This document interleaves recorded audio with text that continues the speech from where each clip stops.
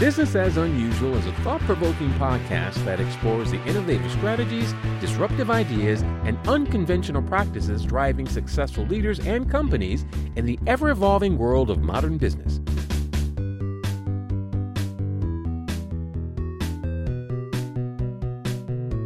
Subscribe, comment, and share for weekly inspiration with our host, Aisla.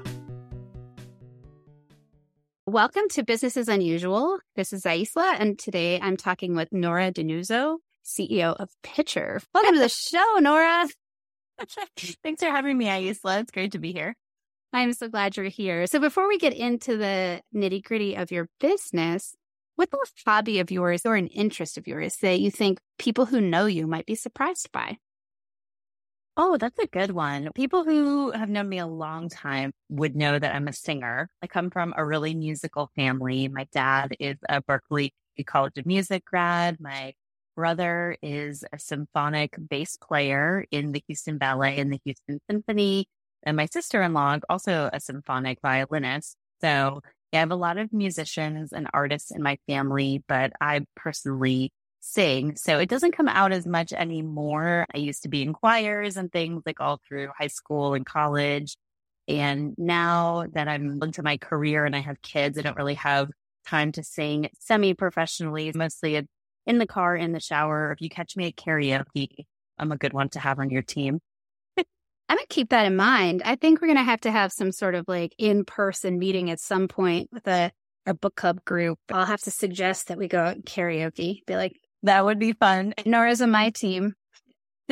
We need an anti-racism karaoke playlist. Go. Oh my goodness. I love this idea already. Now I'm in my head on that. All right, I'll get back to this, but that's an idea. Like, wait a minute, a squirrel. Tell our listeners a little bit about Pitcher and what inspired you, like what in your life or past set the stage for you to create this business that you are now running? It was interesting how it all came about because I never thought I would be an entrepreneur. Now that I am, it's kind of funny. I think back to like, what were my sort of stereotypes or preconceived notions of entrepreneurialism from my childhood? And because I'm a first generation entrepreneur, my parents are not. So I didn't really have a lot of exposure to real life entrepreneurs in my life growing up. So I think I thought of them as more like mad scientists, people with tons of money, like the ultra wealthy that just could like throw money at project work and things that they were passionate about. Now I think becoming a founder, you realize there are some other potential pathways to get into running your own business. And one thing that my friend Christy Uffelman, who's a coach, she runs this coaching program called Edge Leadership Solutions, and I'm doing her coaching program right now. And she talks about how her mentor had this phrase about how entrepreneurs go into business to fix something that drives them nuts. So now, having gone through the experience myself, I realized that's so true. And what led me to doing this was not that I had this lifetime aspiration to be an entrepreneur, but that there was something that was just really driving me nuts about the industry that I was in that I could not solve by staying in the lane I was in. I had to get out of it to solve the problem. It's a really great perspective, actually. I do feel like there's that old saying, what is it? That necessity is the motherhood of invention. My friend always said laziness is a second cousin. But I can hear that in entrepreneurial thoughts that it would be also the same thing of noticing that there's this issue, problem, thing that's irritating and wanting to bridge that in some fashion or shift things. I feel like what I understand of your business is that it was both maybe a functionality of the way the industry ran, but then also maybe some of the culture. Is that accurate? Yeah, definitely. There are some cultural things about ad agencies where I came from that can drive you a little bit nutty. I think everyone has that thought about if you watched Mad Men, you understand a little bit about the industry, and ego can drive a lot of it. But what was really driving me nuts that I felt like I had to fix was that smaller businesses would come to our agency. And I always worked for independents, like much smaller agencies than you would find in like New York or LA. I'm in Pittsburgh, Pennsylvania. So most agencies here are 200 employees or less. And I worked everywhere from a boutique with maybe 10, 15 people up to that like 250 size. So even at the smallest ones, even at the boutiques, it was really hard to work on small business because agencies are just not structured for that kind of engagement with a startup or with a business that's, say, under 25 million in annual revenue, which a lot of people will tell me, Nora, that's not a small business. 25 million a year, that's not small. But in the world that I come from, I was commonly working with companies that were 50 million to 5 billion or more in annual revenue. So things like the Fortune 500 and enterprise companies and down from there. But that excludes a lot of startups that are seeking investment, that are bootstrapping, that maybe have their Series A or B round or seed funds in. They might have a few $1,000,000. Maybe they even have 10 or $20 million, but that's not their marketing budget. Like the marketing budget or the ad budget is like a fraction of that. And people would come to us with 50,000, 100,000 to spend, but our minimum was 250,000 or 500,000. That was just like a gap that couldn't be crossed, right? I would try all the time to get creative and say, come on, guys, can we just put a SWAT team on this instead of a whole fleshed out team, like just a creative director and a strategist, or we would call it like a sandbox team, like the younger people on the team that are hungry to get their crack at working on something high profile or on the come up. Could we put like some of the younger team on there and see what they could do? And then we could help them like tweak the concepts. No, pitch bigger. We want bigger stuff. And like, I get it. That's someone else's business. That's their prerogative. And it's been said, and it's true to a degree, that like servicing a bigger business is just as difficult as serving a smaller piece of business, but there's more to be gained. I get it on paper, but also to me, that's where all the innovation is happening. That's where all the new thinking is happening, is in small business, because in big business, there's so much inertia. This is just how it's always been done. There's like a lot of status quo going on. It's like we've created these systems work. They yield like this percentage gain for our shareholders every year. We don't want to rock the boat. We don't want to change this too much. If you've ever worked with anybody in R&D land as an innovation person, you will find it's a very challenging dynamic because it's old. We can't possibly do that. We can't possibly create a new line for that.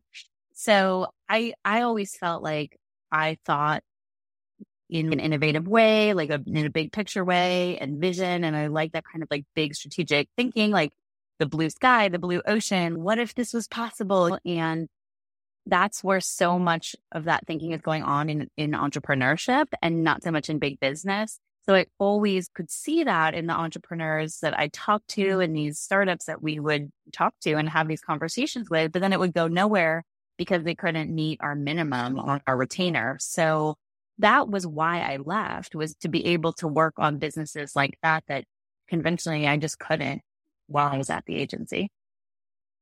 Did you have a specific moment or experience where you realized that was your passion, or was it more of a cumulative effect? It was definitely cumulative. There were a couple examples, and it's sad they're not in business anymore. They just went out of business not that long ago. But this company, Fifth Season, that used to be in Pittsburgh, they were a spin out of Carnegie Mellon University, which many of like the robotics startups in Pittsburgh are, because it's home to the National Institute of Robotics. We have incredible roboticists here at PhD level, phenomenal. And so they were utilizing robots to do integrated vertical farming, like indoor vertical farming, hydroponic, aeroponic, but utilizing robotics in that process to increase yield. So they were growing like 500,000 pounds of greens under an old warehouse in Braddock, which is like an area that's being redeveloped in Pittsburgh. So not a lot was going on there. They had this warehouse they could do their growing in. And that's really, not to be totally dystopian, but that's where farming is going in the next 25, 50 years as our planet is going through all these changes and we have global warming. Like that's how we're going to grow our food, is indoors. Like all these old abandoned shopping malls and old abandoned warehouses, like that's where the food's going to be grown. So it's like future tech. It's almost like how like NFTs and Web3 were having their moment. And then we got into this economic crisis moment. And now it's like, you don't hear about them anymore because it's like future tech or self-driving vehicles or any of that stuff. It's like those things get put on hold from an investment standpoint when there's like these immediate like lockdowns in terms of finance and stuff. So unfortunately, that's why they're out of business now. But they came to us a couple of times when I was at my last agency and were like, hey, we were an agency that did a lot of food and CPG work, and they were doing this farming work, and they were creating these salad kits that they were distributing and selling. And could you help us with that? And we just could never come to the right terms with them, even though they wanted to work with us. I really wanted to work with them, but it just like couldn't meet in the middle thing. That was really frustrating. And I really like the people over there. And now they're often doing other things. And now that I'm consulting, we talk. And you say in Pittsburgh, never burn a bridge because we're the city of bridges. But yeah, so that was one. And then the other one was in 2017 into 2018. I was pitching Dum Dum's Lollipops. And we pitched and won that account. And it was such a fun pitch to work on. Definitely my favorite pitch of all time. But I learned through that process because the sort of brief from them, the assignment brief was, over half of our business comes from other small businesses buying Dum Dums to use as a giveaway at their business. So if you ever took your kids to the bank or the dry cleaner, or like we had them at FedEx, or the swim school was using them, even like tattoo parlors had them, or Uber drivers had them. It was like they were showing up at all these fun places. When you actually start to look for them, then you see them. And I was like, okay. So we figured out from their data they provided, they were probably had maybe 100, 200,000 accounts of these small businesses that bought them regularly to give away. And other businesses might give away Hershey Kisses or Jolly Ranchers or other little things. And they were like, how do we make Dum Dums a preferred giveaway? So I started looking into the Small Business Administration's data about how many small businesses are there in the US? Because if they're in 100 or 200,000, is that like a lot? Is that a little? What are we talking about here? What's the sort of total addressable market, if you will? And so through that data, I found out at the time it was like 29.5 million small businesses in the country. And I was like, that is way more than I thought. Coming from the world of working with big businesses where we're talking about tens of thousands of businesses, not millions of businesses. So on the small business side, there's millions of small business owners that they could be tapping into. So they were like not even scratching like 1% basically of the total addressable market. So I was like, that's really interesting. And so we ended up winning that pitch. It was really fun. But it just got me thinking about, wow, all this unmet need of all these small businesses that need help, and people like agencies aren't helping them. Who's helping them? Mm-hmm. So that was like a wake up moment for me. And now if you look at the SBA's data, it's even more. It's 32.5 million. So entrepreneurship is on the rise. Mm-hmm. And yet we don't have enough people in resources dedicated to helping them grow in the same way that there are lots and lots of resources and grants and funding and tax breaks and everything for big businesses to grow. Like, why are we not giving the same due to small businesses? So that's, if you look on my LinkedIn, my headline is, I believe that small businesses deserve to grow too. Yeah, we've talked about it a little, and you already answered this question some, but this is the Business as Unusual podcast. So what's unusual about what you're doing?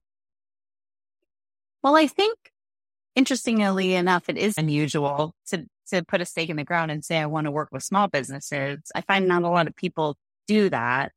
Or if they do, they're not as maybe out with it about it as I am. And so I'm constantly looking for that person that's already built the thing that I'm trying to build. Like, someone must have done it or is doing it or whatever. And I just haven't found them or stumbled upon it yet.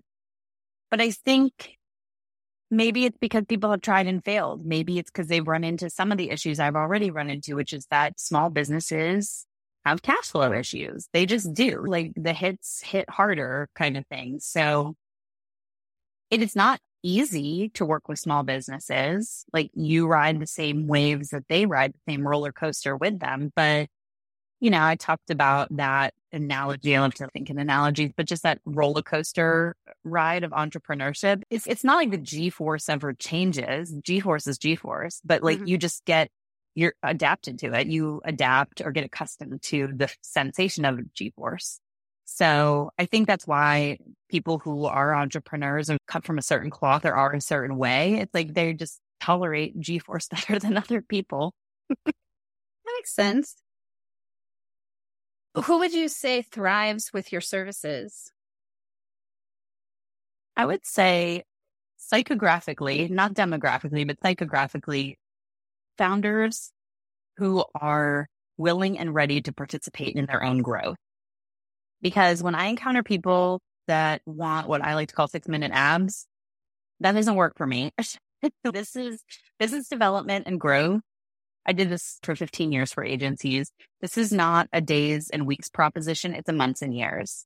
So if you're not ready to build a program and commit to executing a program and work it over time and iterate and improve it over time, like I'm sure you do want $1 million next month, but that's just not how it works. So sometimes I think expectations and reality are not aligned. And so I have to try to work through the process of getting to know a founder and making sure that we're aligned about what work and effort this is really going to take. Because when I used to be someone's full-time employee and working on their growth all the time, 50, 60 hours a week, I could make more of a dent myself on their particular business.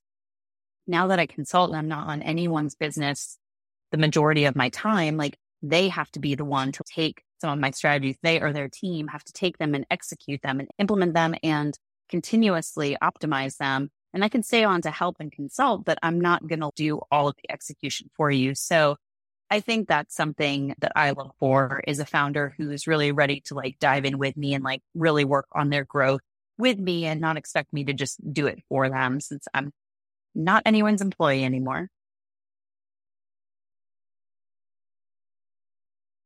Do you have a specific example of something that illustrates something interesting about what you do with these small businesses, or how you work, how you find them, something in terms of the services you provide?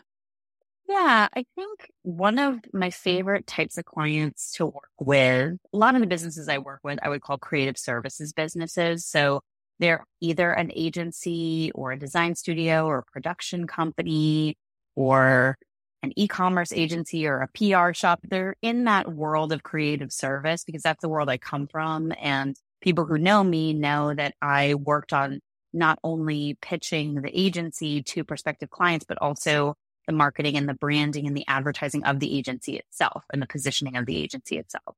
So that's something where, you know, the whole cobbler's children have no shoes analogy comes into play, where we know how to do this stuff, right? Like we do it for our clients all day long, but we never turn the attention back on ourselves, or rarely do we make time to work on our own brand or to work on our own positioning or our own marketing very effectively. And that hurts us from a growth and business development standpoint.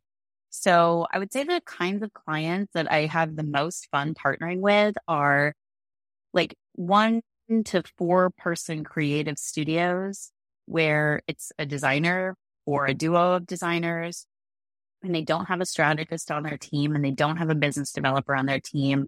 The partners of the design studio have had to do that work themselves. And it's not necessarily what they love to do. They do it because they have to, because they're a founder running a small business and you have to wear all the hats.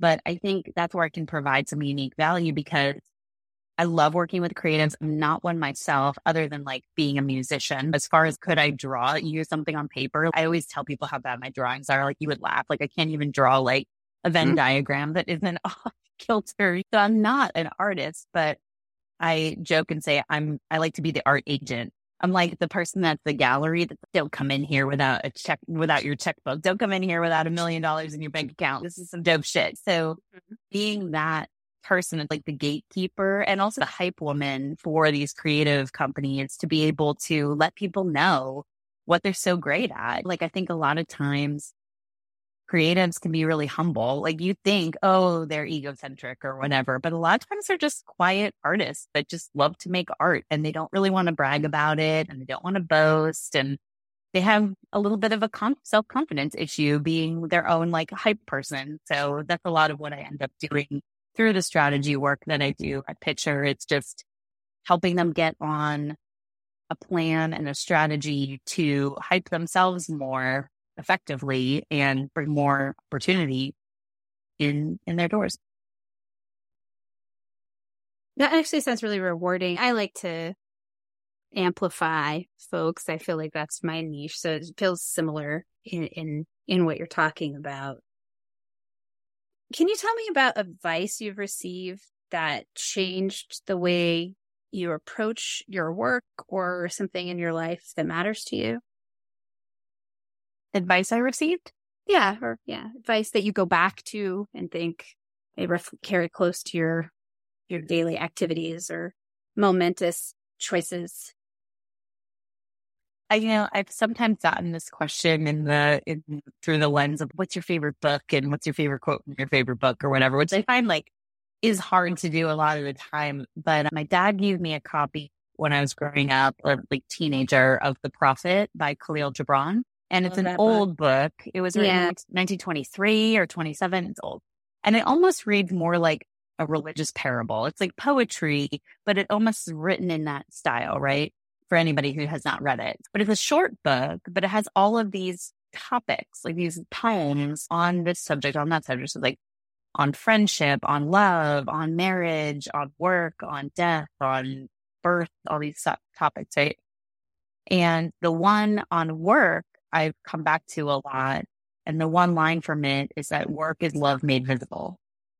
So I really try to carry that through in the work that I do. First of all, you spend more of your time working than probably anything else, most of us. So if you don't love it, if you don't get up every day loving what you do, it makes that work feel like toiling. It makes it feel really hard. But if you love what you do, that whole line, if you love what you do, you'll never work a day in your life. I don't know if that's entirely true, right? Because work is still work, right? It's still time away from your family. It's still an effort.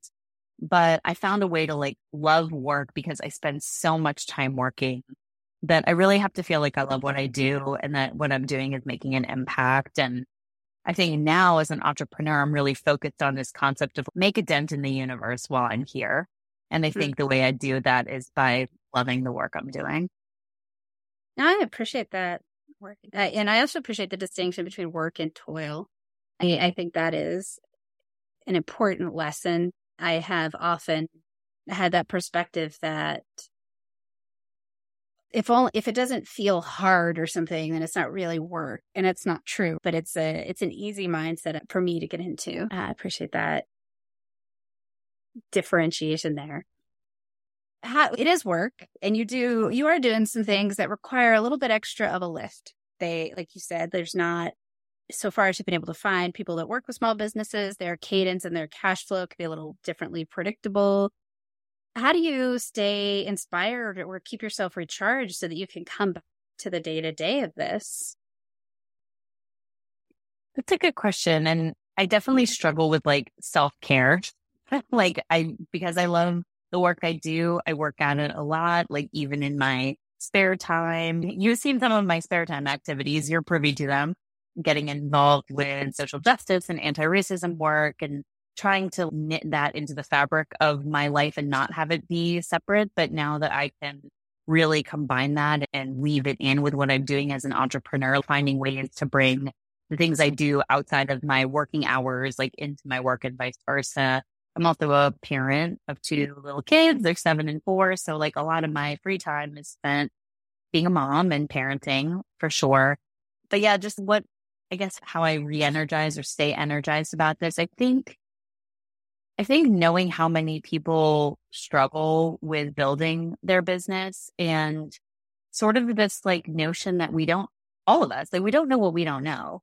Like the zones of genius concept, like you can only be a genius at so many things. I realized that not everyone is a genius at marketing. Like you forget that when you're working in an agency, because like literally everybody is.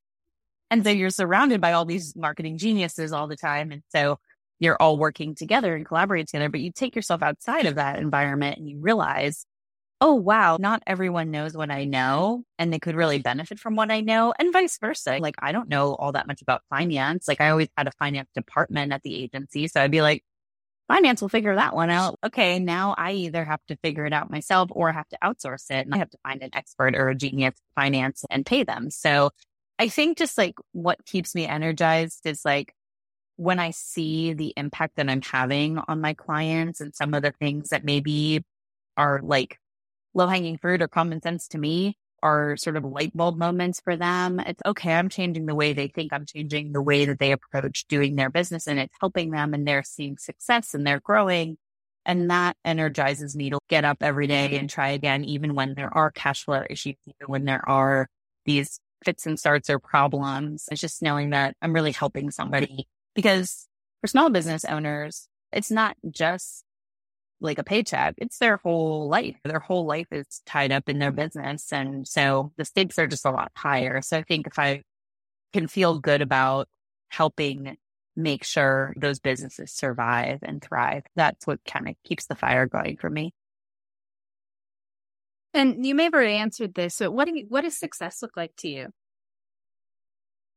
I'm still trying to figure that out. Like at first I was like, oh, it's a metric, right? This whole like put a dent in something. It's okay. If there's 32 million small businesses, like how many of those can I touch a year? What would be appropriate as like a solopreneur? Would it be 100? Would it be 1,000? What could I possibly do to make that kind of a dent? Or who could I also get to come along with me to make a bigger dent in it? And so I think that's like, that would get into scaling the business, which I haven't done yet, or like broadening the reach and the impact, which I eventually hope to do. Right now, since it's just me, I'm really focused on, can I help founders of small businesses unlock that next level of growth, whatever that means to them. And so my goal is 100 a year. I did like about 30 in my first full year in business. And that was with building the brand and the business up as well. And so now I'm like, all right, now that it's established and there's like some traction going, could I hit 50 a year, 100 a year? And then I think after that, I will probably have to scale with a team to have even more impact. I've also thought about a lot of everything I'm doing right now is one-to-one consulting, but could I do more of a one-to-many approach where I record the content, distribute the content, which I've jokingly called Small Biz Only Fans, but it's not out there yet. It'll probably be on Patreon, but it's in the works. It's in planning, but yeah. And also in the midst of all of this, a friend reached out and asked if I'd start a second business with him, which I'm going to do because he's a very close friend and it's a subject matter I'm passionate about. Yeah, now I'll be not only the founder of my own business, but also a co-founder in a partnership or joint venture business. So yeah, certain things have gone to the back burner or fall into my long range planning motivation, and certain things are sort of hot fires right now. But everyone says like the first 3 years in business is the hardest, and just working through that, I'm like more than halfway through that first 3 years. So we'll see where things go, but lots of opportunity, lots of potential for sure. Well, I also think, especially when you're creating something new, my own experience of creating my consultancy was that there's also an iterative process from going from an established modality to this new way of doing things. You might have a sense of this is a direction I want to go. And then as you get into it, you realize, oh, actually, I need to create these other systems, or I need to find a different way to do this thing that I thought would be easy to apply to a different type of size of business in your instance. And then you realize, oh, actually, there's probably. So I think that's also part of in addition to that 3 years maybe being hard, I think it's also when you're innovating, you have to be nimble. You have to be willing to say, okay, this is going to go on the back burner, or this idea, it doesn't quite feel like it's ready for prime time, and that's okay, whatever that looks like. So I think there is a nimbleness that has to come with that, not getting too attached to things being a certain way while you're trying to create the ship you're sailing on. Yeah, for sure. And like Pitcher in and of itself is a complicated business because I'm trying to meet founders where they are, which means like the modality or the cost or service type is different for different founders. So I'm trying to do that whole Yelp restaurant menu, like $1, $2, $3, $4 signs. You have to eat every day. Like some days you can afford a hot dog. Some days you can afford a steak dinner. It doesn't make one meal better or worse than the other. It's just, what are you in the mood for? What can you afford right now? So I'm trying to work through that. And so that necessarily makes the service model a little more complex. And then the other half of my business is really like a brokerage that is matchmaking other small businesses to small businesses that could help them. So I joke and call it Help I Need-a. I'll come up with a better name for it at some point. But basically, someone calls me, they know I'm a fixer, and they'll say, Nora, help, I need a website. I'm like, okay, cool. What kind of a website? What kind of budget are we talking about? Like I have a hard rule, which is no budget, no pitch. Like I will not put you in front of somebody, match you up to somebody if I don't know, what you have to spend. So if someone says, okay, I got $5,000. I'm like, all right, cool. I know people who can do a $5,000 website. but I'm only going to put people in front of you that will do it for $5,000. So then I have my network, I call my people. I'm like, hey, got this opportunity. It's for this type of a company, $5,000 budget. You interested? Are you available? Those are two different questions, right? Like available and interested. Sometimes people are interested, not available, or available, not interested. So you have to get both of those answered. But then assuming I get enough people that are interested in the opportunity, then I can put together a slate of candidates for that client to look at and consider, interview. And it's basically the process that we did in agencies, which we would call pitching, but it's what I would call a lightning pitch, like super fast. There's no RFP. There's no big written process to this. It doesn't take weeks or months. It takes a couple of meetings to get it sorted out. And it's like, all right, I'm going to go with this person. And so in the process of matching them up, there's a fee I would charge to do the matchmaking for the client. And whoever wins, there's a percentage component, which is essentially, hey, look, finder's fee. Like I just dropped this lead in your lap. I did your business development for you. And so that's 10% of whatever the contract value is, or 12 months. It could be an ongoing relationship.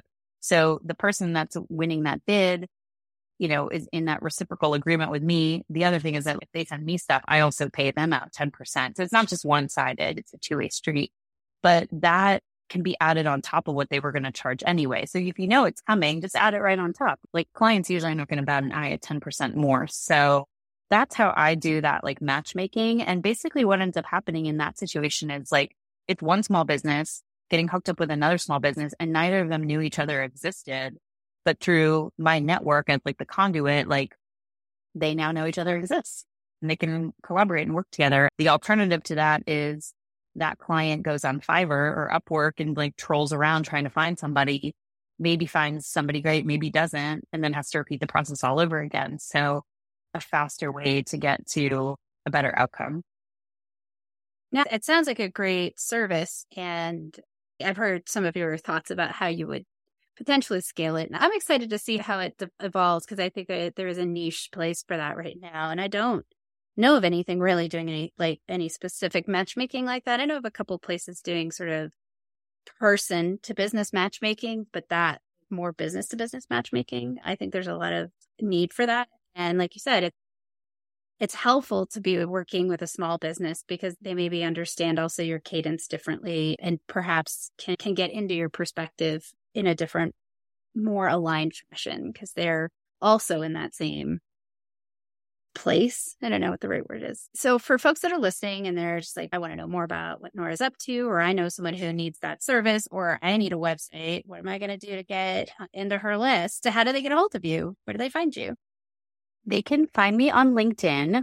You will find me there frequently. You can email me, but I'm faster in the LinkedIn DMs. So yeah, if you feel like you need some help, you can always hit me up. Just your situation, if you want to be part of my network. One thing about my network is nobody pays to be in it.